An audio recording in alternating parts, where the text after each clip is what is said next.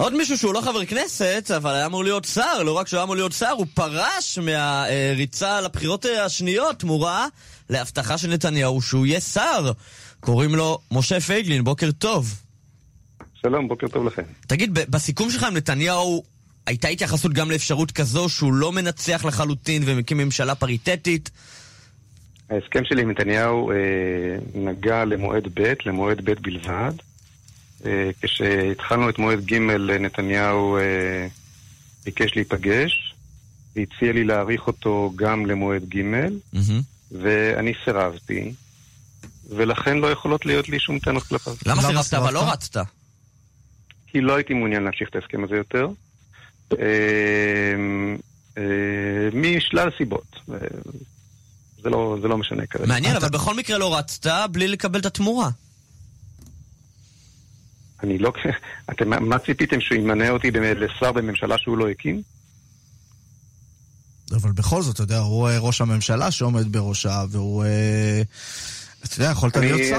אני מבקש לטפל כאן באיזשהו בלבול. אני יודע שלכולם נורא נהנים להגיד, הנה אמרנו לכם, נתניהו עבד עליך וכו' וכו'. יש לי לא מעט טענות כלפי נתניהו בעבר וביקורת גם בהווה, אבל אני מצטער שאני לא יכול לספק את התאווה הבלתי נשלטת הזאת לבוא ולומר, הנה הוא עבד עליך. הוא לא עבד עליי. ההסכם בינינו היה תחום לממשלה אם תוקם אחרי בחירות מועד ב', ומכיוון שהוא לא הקים ממשלה, הוא לא יכול היה למנות אותי. הוא בהגינות רבה הציע לי להמשיך את ההסכם. אני הייתי זה שלא רצה להמשיך אותו, ולכן כל האור והפרח הזה, על עבד עליך, רימה אותך, לא מינה אותך, ידענו, אמרנו לך, זה הכל קשקוש. בואו נעבור נושא אחר. יאללה, עברנו. טוב, עברנו נושא. הממשלה מוקמת, מפלגת הציונות הדתית ימינה מחוץ לממשלה. אתה פוליטיקאי, יש רבים מהציונות הדתית בין בוחריו, בין תומכיו, ואתה בעצמך משתייך לציונות הדתית. מה אתה חושב על זה? אני לא משתייך לציונות הדתית. אני לא רואה את עצמי חלק מן הציונות הדתית, על אף שגדלתי בציונות הדתית, ואני מלא הערכה כנה וגם דתי וגדושה למה שהזרם הזה בחברה הישראלית תרם לה. קשה לדמיין את מדינת ישראל מתקיימת בלי התרומה המיוחדת של הזרם הזה, אבל הציונות הדתית כאידיאל, כאידיאולוגיה, ולא רק אידיאולוגיה, כי אידיאולוגיה שיש לה אחיזה במציאות, שיכולה לתחום גבולות למציאות ולהתנהל מולה, חדלה מלהתקיים בכפר מימון בשנת 95, כשהתברר שהציונות הדתית לא יכולה להציב גבולות לחברה הישראלית כולה, ואפשרה למעשה את חורבן גוש קטיף. כן, עד כדי כך. וכשאתה אומר לי שאתה גם ציוני ואתה גם דתי, אתה רק מדגיש את השאלה. הקונגרס הציוני הראשון קיבל החלטה שהציונות דבר אין לה עם הדת. זאת אומרת, יש כאן אוקסימורון. כן, בין ציונות ודת ישנה סתירה מובנית. אבל אני חושב שדווקא הציונות הדתית היא זו שכל הזמן אמרה, אין אוקסימורון, להפך, יכולים לדור שניים בכפיפה אחת. אתה מבקש ממני להסביר דבר שבעיניי יתברר שלא יכול להתקיים, שלא יובן לא נכון. דווקא בכפר מימון, דווקא ערב ההתנתקות, אז התברר העניין הזה?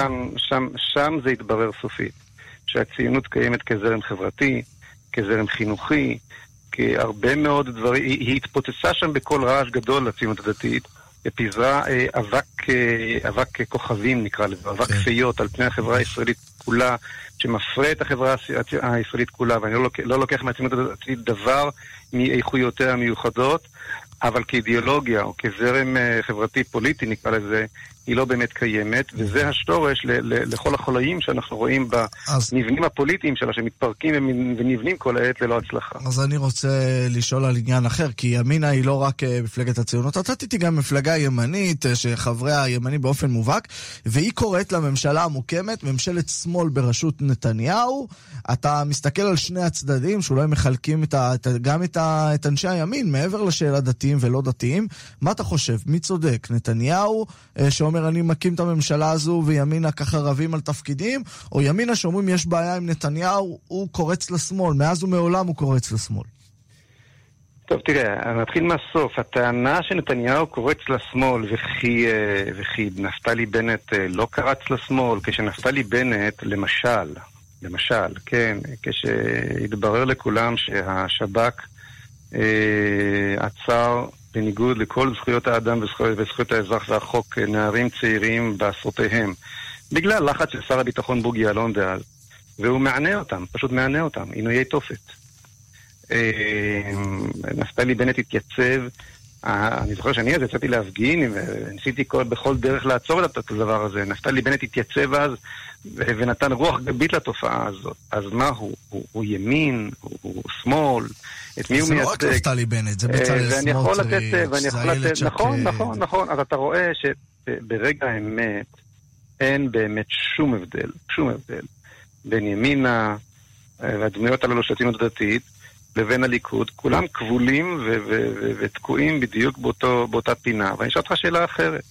כן. אם נפתלי בנט היה מודיע עכשיו, לפני בחירות מועד ג' שהוא לא יצטרף לממשלה של נתניהו, האם מישהו מבוחריו ברעננה ובכל, אני יודע מה חזה הציונות הדתית היה בוחר בו? האם הוא יכול באמת עכשיו מן האופוזיציה להפיל את נתניהו ולהביא לעלייתה של ממשלת שמאל? נראה, זה המבחן שלו. אבל אתה מדבר, יש פה משהו ברור שהוא לא יכול. בגלל המשהו העקרוני הזה, הוא לא יכול. אתה מבין? אני רוצה לקחת אותך לעניין המהותי ואולי לשאול אותך לסיום. מה זה הדבר הזה שכובל את נתניהו וכובל את בנט וכובל את שקד וכובל עוד ועוד פוליטיקאים בימין לערכים או להחלטות או לכוח שנמצא בשמאל? מה הדבר הזה שבגללו הרבה אנשי ימין, וגם אתה קצת מתאר את זה, אומרים אתה מצביע ימין ומקבל שמאל? מהו הדבר הזה? מאוד פשוט, משום שלימין לדורותיו, ופה אני לא מאשים לא את בנט ולא את נתניהו, זה לדורותיו, אוקיי? זה מנחם בגין גם, אוקיי? מעולם לא הייתה אלטרנטיבה של ממש לדרכו של השמאל. השמאל, יש לו אידיאולוגיה, אוקיי? האידיאולוגיה שלו זה לא ארץ ישראל, גם של הימין לא אגב, אוקיי? האידיאולוגיה שלו זה לא ארץ ישראל, האידיאולוגיה שלו מבקשת להיות עם ככל העמים, בדיוק כפי שהרצל אגב רצה, אפרופו ציונות ודת, אוקיי? מדובר ברעיון הנורמליות הגדול, אוקיי? שהשמאל ביקש ליישם אותו באוסלו. מה האלטרנטיבה של הימין לאידיאולוגיה הזו? לליכוד בוודאי שאין, וגם הציונות הדתית, שרק ידעה לדבר גבוהה גבוהה עם הרעיונות המדהימים של הרב קוק, מעולם לא ידעה להוריד אותם לרמה של מדיניות מעשית שהיא מתורגמת לפוליטיקה, הם אפילו לא מתחילים בכך.